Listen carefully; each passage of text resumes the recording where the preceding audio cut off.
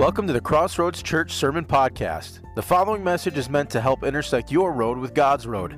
Crossroads Church gathers to discover God, grow in Him, and reach out to others. For more information, visit crossroadsstjames.life. When we look at today's chapter in the book of Jeremiah, in this last chapter, I can't help but think of it as a microcosm of that 400-year span that they were in prior, much prior to this time. So with that, why don't you open your Bibles to Jeremiah chapter 44. Jeremiah chapter 44. First we'll read just verse 1. Jeremiah chapter 44, verse 1 says this: "The word that came to Jeremiah concerning all the Judeans who lived in the land of Egypt, at Migdol, at Tapanhes, at Memphis, and in the land of Pathros." We'll stop right there. It seems like a weird place to stop, but I'll explain in a minute. This shows us there was a gap in time between chapters 43 and 44. In chapter 43, what happened? They got to Tapanhes, and they just kind of sat there and waited. And then they got the prophecy of what was going on. But now they've spread out all over the place. Migdol, Memphis, these places are all over the map when it comes to Egypt. So there's been at least a year in time between 43 and 44, if not more. Probably significantly more. It could be up to a decade in time, just in that little bit of a gap there. So in verses 2 through 6. God is reminding them why he kicked them out of Judah and made the land a desolate place. In fact, when he talks to them, he's kind of giving them an update. Hey, since you guys have left, the land has been absolutely deserted. No one's doing anything there. It's dead. But the reason I kicked you guys out in the first place was because of idolatry.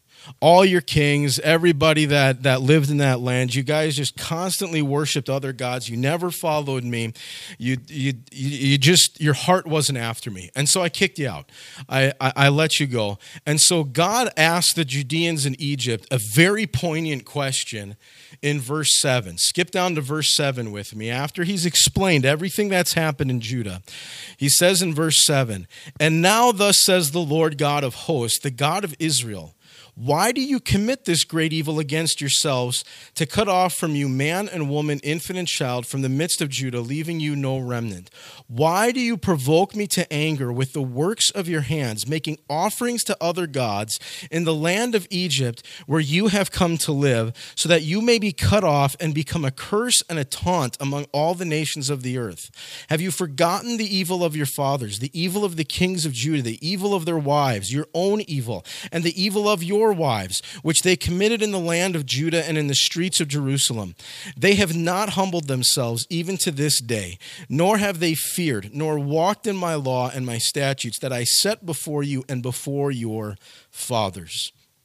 God comes out and he says they witnessed all the destruction. You saw all the destruction. You saw everything that happened. I just reminded you that I kicked you out of there because of all the idolatry. And now you get into Egypt and you start going into idolatry again. You start worshiping these other gods, start going after this stuff and instead of sticking to me. Why have you gone back to this? Why are you doing this again? Now understand, friends, we believe in an omniscient God, which means he's all-knowing, he's omnipotent, which is all-powerful, and he's everywhere. He's ever-present, omnipresent. So when God asks this question, he's not asking for a response from them like, I wonder why you guys are doing this. I'm not so smart of a God. I mean, that is not what God is doing. What he's doing is he's almost daring the people. I tell you what, why don't you verbalize the stupid thoughts that are in your head right now? That's what I want you to do. I want you to understand how dumb you are right at this moment. This is painful to watch you guys do the things that you do when you know that everything that's happened prior to this, all the destruction, all the pain, all the horribleness that's happened is because of this same exact sin you committed back in Judah. God gets it, but he's asking, why Why? Think about it yourself. Come to grips with your own thinking. Come to grips with your own thoughts. So he talks about this. He's forcing them to think about what they're doing. The problem, though, is they've already disobeyed in going to Egypt, and they're now simply pouring salt on that open wound with their idolatry. So he tells them of their punishment. He goes deep into their punishment in verse 11. Therefore, thus says the Lord of hosts, the God of Israel, behold, I will set my face against you for harm, to cut off all Judah. I will take the remnant of Judah, who have set their faces to come to the land of Egypt to live, and they shall be consumed in the land of Egypt. They shall fall by the sword, and by famine they shall be consumed. From the least to the greatest, they shall die by the sword and by famine, and they shall become an oath, a horror, a curse, and a taunt. Verse 13, I will punish those who dwell in the land of Egypt, as I have punished Jerusalem with the sword, the famine, and the pestilence, so that none of the remnant of Judah who have come to live in the land of Egypt shall escape or survive or return to the land of Judah, to which they desire to return to dwell there, for they shall not return except some fugitives. So in short, except for a couple of fugitives, most of them are going to die in Egypt, never to see the promised land again. You're never going to go back there. It's never going to happen. And I mean, he even says, some of you think that you're going to go back. And there's good reason to think that they were going to go back.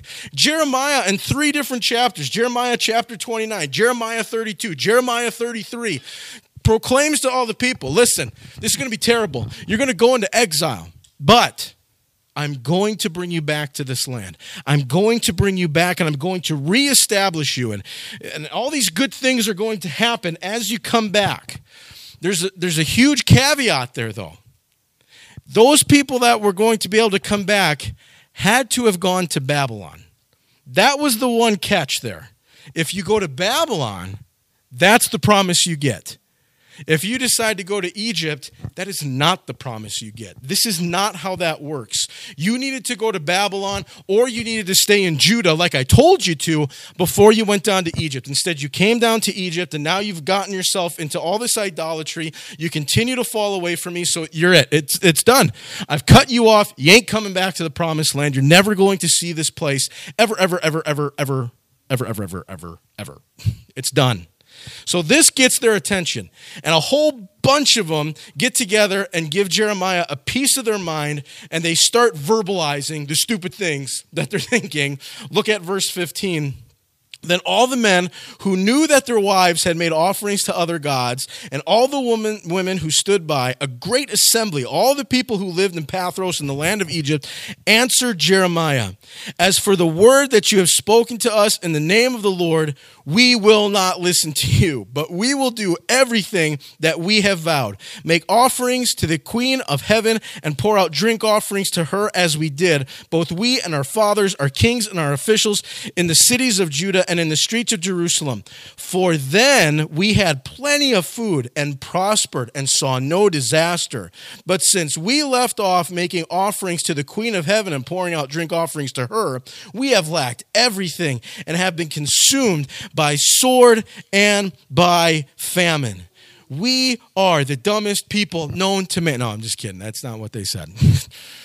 But it really, I mean, right? That's,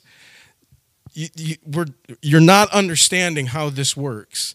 You know, their thought was, you know, we were still flourishing in the land when we were doing all this stuff to this Queen of Heaven, which was a Babylonian god technically, we followed them. We'd make these little cakes with these little impressions on it. I mean, it was really goofy looking and stuff. And they'd cook them and they'd eat them, and it was all great, blah, blah, blah. And so they're like, we were doing really good when that happened. And what they're not understanding is that they pushed God to the end of his patience. Listen, friends, when we sin, we mess up, we do things that are wrong, and nothing seems to happen. Like we don't die, of course. We don't have these other situations happening in our lives that we think, oh, well, God isn't punishing me. I must be good to go. Listen, that's not the case. You're just testing God's patience. And at some point, you are going to fail at that test. if we continue to live in a life of sin, that patience is going to end. And that's what we're seeing here with these Judeans. As the men come up and they speak and they say, listen, we were doing so well. That's why we're going back to this. We're going back to this because it was so great. No, you were trying the patience of God. Now, some people will sit and think, but Pastor Dave, God is so gracious. God is so merciful. Yes, he's very gracious. He's very merciful. To those things, there are no end. Patience, though, that's a different word, and that's a different concept. It's one thing to go into sin, and then say, God, forgive me. I'm sorry. I should not have done that. Lord, forgive me, cleanse me, make me right, make me whole. Boom. That's when the grace and the mercy of God kicks in. But if you sin and you're like, oh, I got away with that, and then you just continue on with life, never truly acknowledging it, never bring it before Christ, never bring it before God and saying, man, all you're doing is testing the patience of God. And at some point, it's going to end. And if you don't think that's the case and you think, well, we're in the Old Testament, Pastor Dave, God is all full of grace and all this stuff. He has limitless patience. Listen, Romans chapter 1, you can go back and read it for yourself one of these days. It is very specific there. Listen, you want to keep worshiping the creature instead of the creator? Fine. I will hand you over to your own lustful desires. And he talks about that. And he's like, you will pay your due penalty right here on earth. But even before you step to the other side of eternity, you're going to start paying your penalty right here if you want to keep following your sinful ways. Romans chapter 1, go ahead and read it one of these days if you'd like to. But that's what he's talking about here. There is an aspect to where that patience is going to run out. And Jeremiah is going to explain this in a minute to the people. But before he explains this, the women decide to chime in. He's like, listen, you want to talk about the wives? Well, then fine. We get to have our day in court too. We're going to talk about this too. So look at verse 19. Verse 19. And the women said, when we made offerings to the Queen of Heaven and poured out drink offerings to her, was it without our husband's approval that we made cakes for her bearing her image and poured out drink offerings to her? What was that? That was a very different way of saying, listen, we were only doing what we were told by our husbands to do, which you in the first place told us to submit to our husbands, so we're just following what they said. Remember Adam and Eve? And what did Adam say when he ate the apple? She made me do it. It was her fault. These women are like, listen, if it worked for Adam, it can work for us. We didn't do it's their fault. They're the ones that did this. They're the ones that they told us to do it, and we're supposed to submit to them, and so we submitted to them. This isn't our fault. Why don't you start looking at those guys and start striking them with lightning and stuff? We should be able to go back to Judah because no, that's not how it works. That's never, ever how it's ever worked with God when it comes to sin. I've said this before, I'll say it again, and I'm sure this is not the last time. No matter what authority God has put over you, you obey that authority in everything except sinful actions. Except sinful actions. We've had to talk to teenagers about it, and that's always a really tough one. Listen, you listen to mom and dad, you follow your parents, you follow what they say. Children, obey your parents in the Lord, for this is right. We always forget that in the Lord part. Obey your parents in the Lord. What that means is you obey them up to the point where if they're like, hey, I want you to go murder our neighbor because I'm really annoyed with them. You, of course, do not obey your parents in that. That, of course, is a very extreme example, but that's what God is talking about here. Listen, you don't get to blame the authority that's over you for telling you to do something that is blatantly sinful and saying, was it my fault? God never allows that excuse for us to sin. That person you put in charge, they told me to do it. It doesn't work that way. We are all responsible for our own sinful actions. They made me, no. Even if they did make you do it. There's a lot of stories of people who have either been miraculously rescued because a gun was pointed to their head, or they died. I don't think any of us has been in that situation. But I would hope that if we were ever in that situation, we'd be able to stand and say, God, I'm going to be obedient to you, even unto death. Help me, Lord, to be that strong. Help me to be that strong.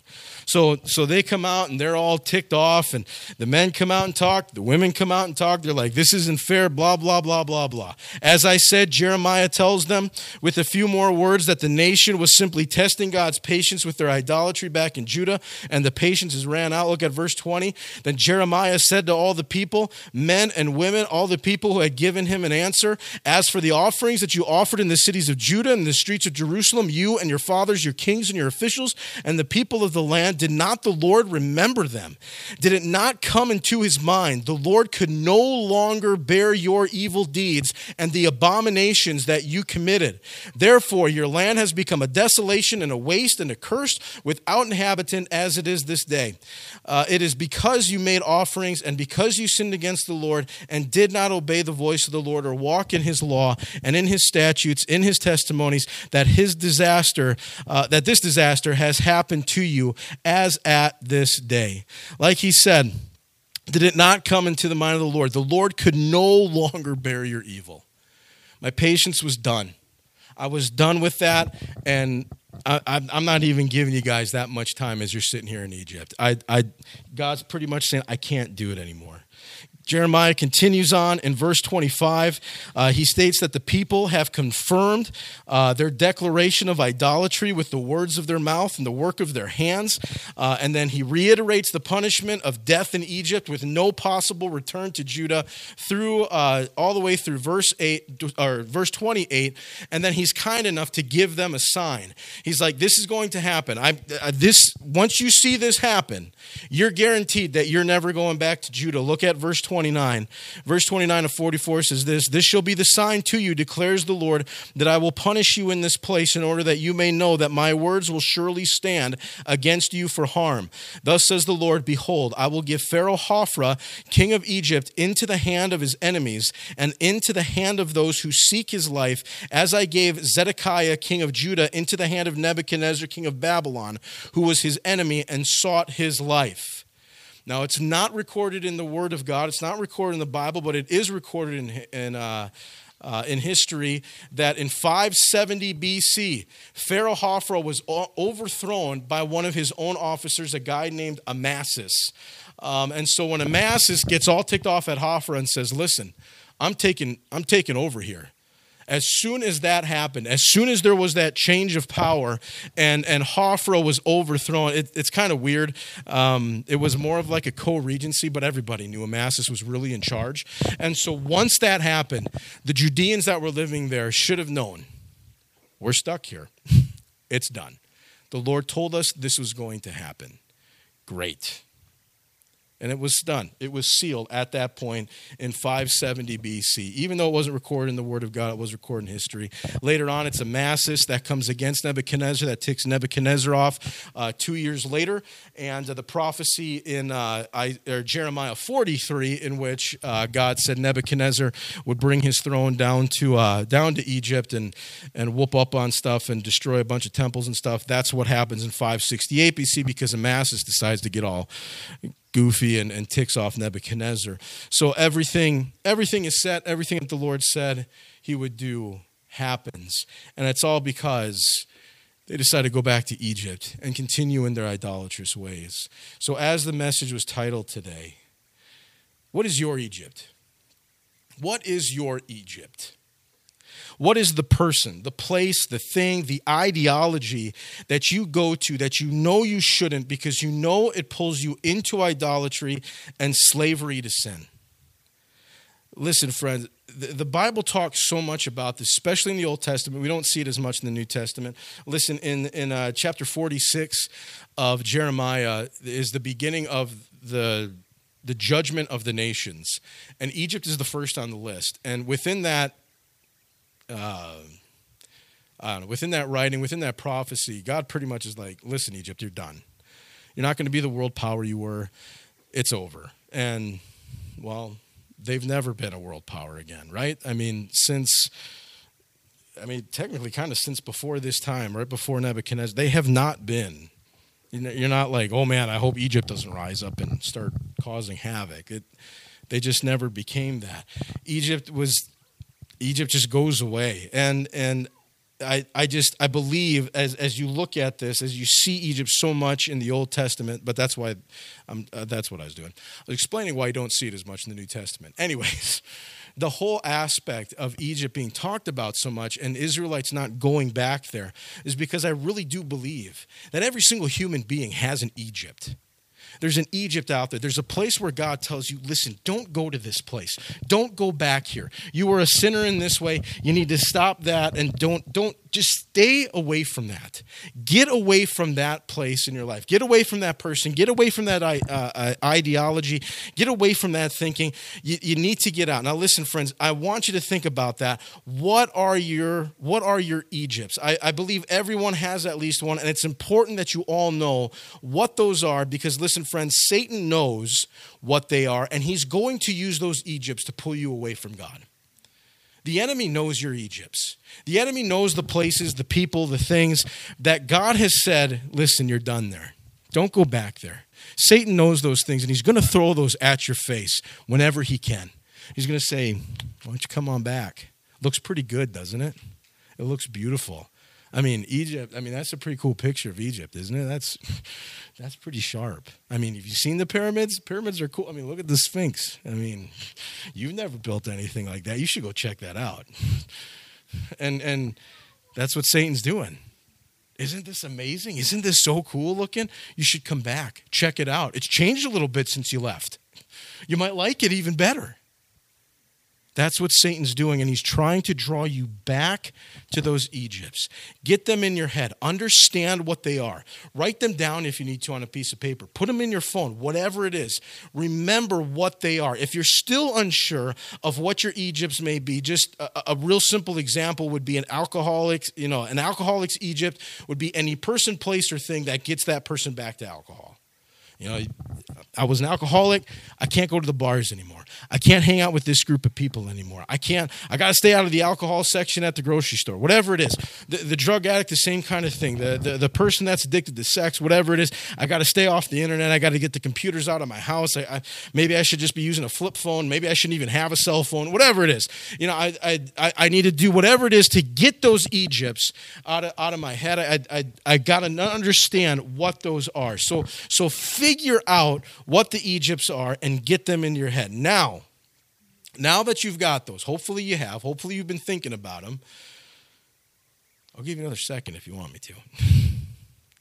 Now that you've got them, now what do we do? How do we stay out of Egypt? Well, first, just don't go. Don't go to Egypt. Man, Pastor Dave, that is mind-blowing advice. That's amazing, right? This is what I went to school for. I mean, to give you this hard knowledge. Isn't it amazing? Anyways, physically, this is easy, right? You don't buy tickets. I'm not going to go to Egypt. I'm not going to buy the tickets. We're good to go. But it has to go deeper than that. You can't be daydreaming about stuff. You can't be thinking about, man, it really was so much better than there. Man, it did look so much better. Back when I used to do those kinds of things, man, it was so much better. And you start sounding like the Judeans that are talking to God and saying, what? It was so much better. I had everything I needed. I was so much more comfortable. Because Satan has a really good way of letting you know all the good times that you had and totally getting you to forget of all the terrible, horrible times that you had at the same period of time. I forgot all about that stuff and waking up in the morning wondering what in the world I had just done. Or all these different things. I was in such a life of torment. I was in such despair. But there were a couple of times when it was pretty good. Friends, you got to get away from it. You just don't go there. Don't daydream about it. Don't think about all the supposed good times you had when you were there. Stay out of Egypt. Psalms chapter 63, verse 6. David specifically says, when I lay down to rest, I think about you, God. During the midnight watch, he's king, so he's got guards around his palace. During those midnight watches, I think about you. I put my mind on you. A lot of you understand that because a lot of us, what happens when our bed hits the pillow? It's not sleepy time. It's now time to remember of all the crummy things that happened during the day, right? I did this wrong, I did that wrong, I did this wrong, I did that wrong, all these different things. I would really like to do this again. I would really like to do that again, as you're sitting there in bed and maybe the TV is on and it's trying to drown out the noise, but it is doing an absolutely horrible job because you watch something, it reminds you of something. It's like, oh yeah, I wish I was doing that again. And you just go and go and go. You got to follow David's advice. When I go to bed, I meditate on you. I think about you, Lord. I think about your goodness. I think about the things that you pulled me out of. I think about the fact that through the course of the day, I didn't think about these things that worried me so much. And I start thinking, Lord, you were there during the day. Now you're going to be here during my night. Help me to get some sleep. May I concentrate on you. You know, I don't know about you guys, but whenever I slept over at my grandparents' house, when I was a kid, we didn't do it a lot, but Grandma and Grandpa, Nana and Papa is what we call them, they'd come in and they'd say a prayer.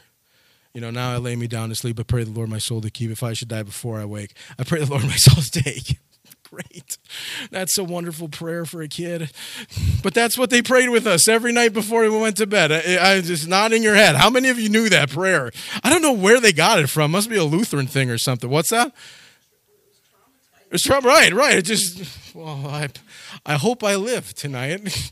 I guess you're really going to test David's thoughts on, I'm going to meditate on you, but man, I'm only 6, God. I thought I had a whole life in front of me. Maybe I don't.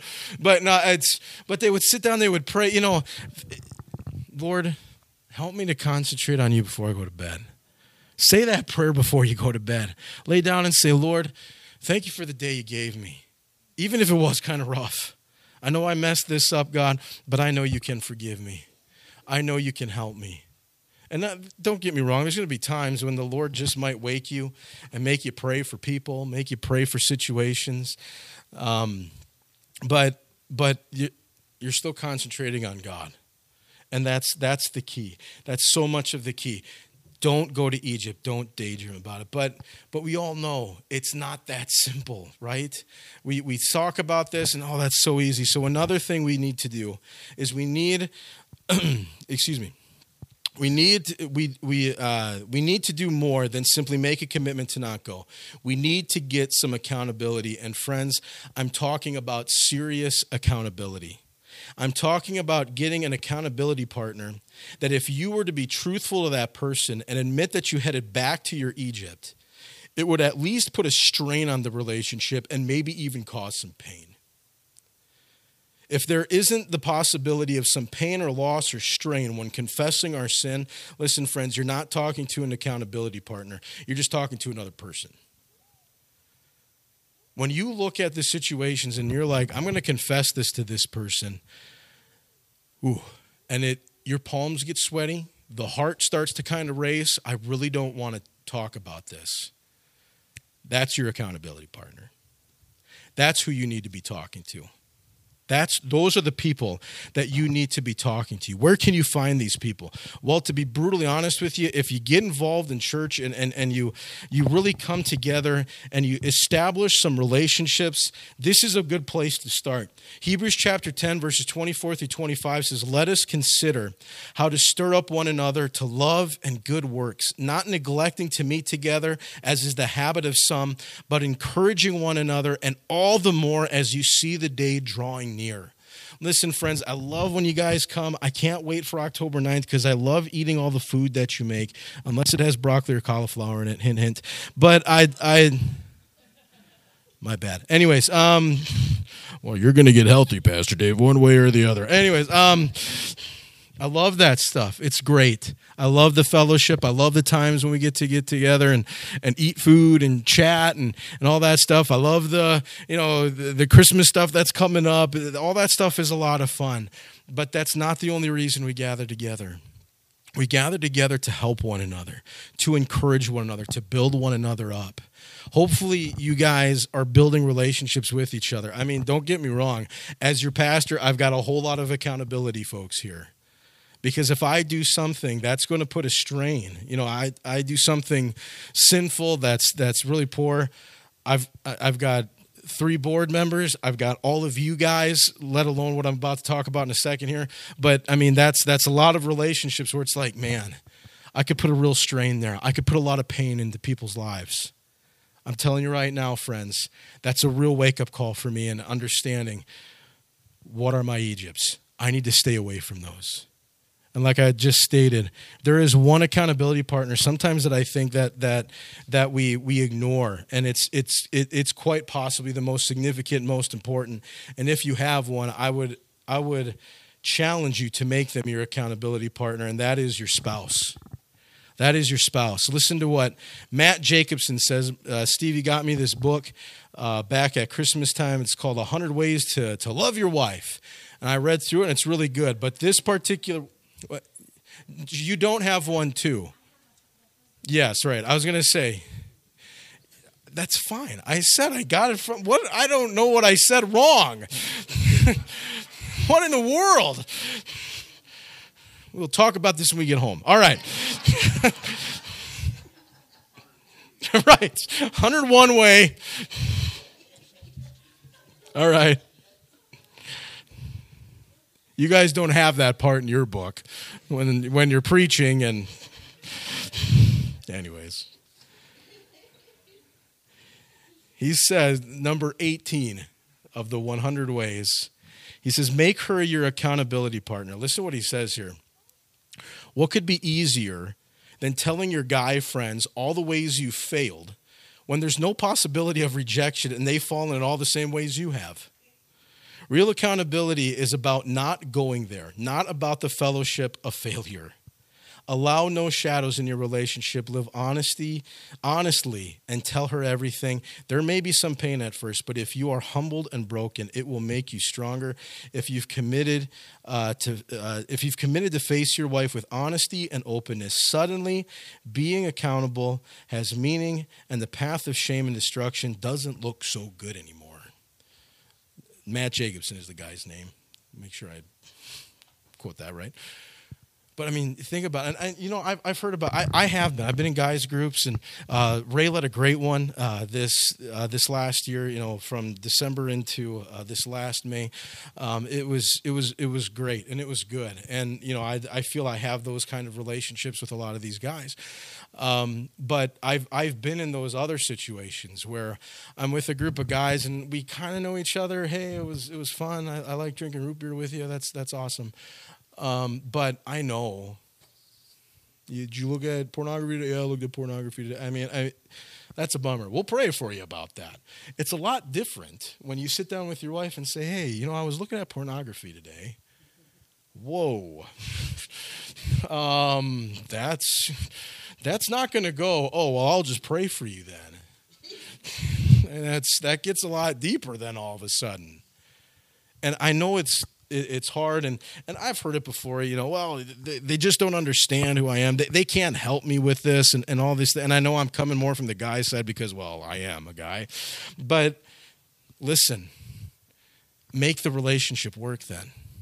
Make the relationship work. Help the spouse to understand where you're coming from. I mean, yes, a majority of you all know that communication is typically poor on the guy's side. I'm not good at it. I can't talk to her about this. Make it happen. She'll listen to you. Now, on the flip side, if you love your spouse and you want the best for your spouse, yes, there's pain. Yes, there's anger. Yes, there's frustration. If they were to confess something to you, that's like, oh my goodness, I can't believe that's happening. But I personally believe, we just did a wedding yesterday.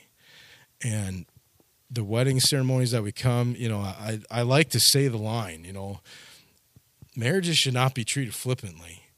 If you're committing to each other, there should be that strong of a commitment to say, I love you so much. I definitely don't want you to stay in this area because it's wrecking our marriage. I want to make this marriage work, and I want that to happen. I hope that's the case for most people. I can't guarantee it. And yes, Jesus said it. If they commit adultery, that is a quote-unquote way out of marriage. That's pretty much the only way out. I mean, You can talk about abandonment and stuff, and we can discuss that some other point if you'd love to, but let's not. Anyways, but when it comes to that commitment, when it comes to marriage, and it comes to that accountability partner, to say, you know what, I love you too much to have you stay here stuck in that sin, and then try to make it happen. I know it can't always work. I get it. I know a lot of those stories. I know it's tough when something devastating like pornography or even some other addictions like alcohol and stuff like that, it can really wreck those things. But one of the greatest points of accountability is spouse to spouse. And I understand it's hard, it's difficult, but make it work. Make it happen. If they love you, they should be doing what it takes to get you the help you need to make the relationship work. So we don't go to Egypt. We stay away from it. Stop daydreaming about it. Get yourself some serious accountability partners. Get some people in your life where you're establishing relationships that if I do mess this up, there's going to be a strain there. There's going to be some pain there. And so a lot of that kind of would kind of fall on the spouse, maybe even, a parent, those kinds of things. Make those deep relationships so that you have that accountability. Lastly, friends, let's kind of end on a high note here. Know who you are in Christ. If God is for us, who can be against us? We have not been given a spirit of fear, but of power, love, and self-control. When we are tempted, God will make a way out. You, friends, when you accept Jesus Christ as your Lord and Savior, all of these things come with it. All of it. Listen, when you come down and you confess, Lord, I know I'm a sinner, save me. Send your son's blood, wash over me. As soon as that happens, all of those things, floop, come to you. It's like a menu. It's like you sit down at a restaurant, you open the menu. What are we serving? We're serving forgiveness. That's all we give you. Okay, forgive me. And then all of a sudden it's like, oh, we're just kidding. Look at all this great stuff we get when you decide to order forgiveness. You have power, you have hope, you have peace, you have life. Know who you are in Christ. As we've said in the past, especially when it comes to the Israelites, learn from their evil ways. Learn from their evil ways. The Lord did not get rid of the Old Testament for a reason. It's still around so that we can see and understand, man, those guys really messed up. I've really messed up. I need to learn what happened with those guys and learn how God works and learn how God lives with us and makes things happen. We can avoid going to Egypt. The Israelites doubted God's ability and who they were in him and ignored their accountability partner. Who was their accountability partner? It was Jeremiah. Jeremiah was their accountability partner, and they ignored what he had to say. Know your Egypt. Stop daydreaming about how good you think they are. Get some serious accountability and live in the power of the Spirit that has been given to you. Because once you have accepted Jesus Christ as your Lord and Savior, the Spirit comes upon you. And then as you continue to build that relationship and you continue to seek God, you can get more and more of that Spirit, and you can get more and more of that strength, more and more of that power. But you have to let go of Egypt. What's your Egypt? Get away from him and say, God, I'm going after you. I'm going after you. Why don't you stand with me today? Close this up.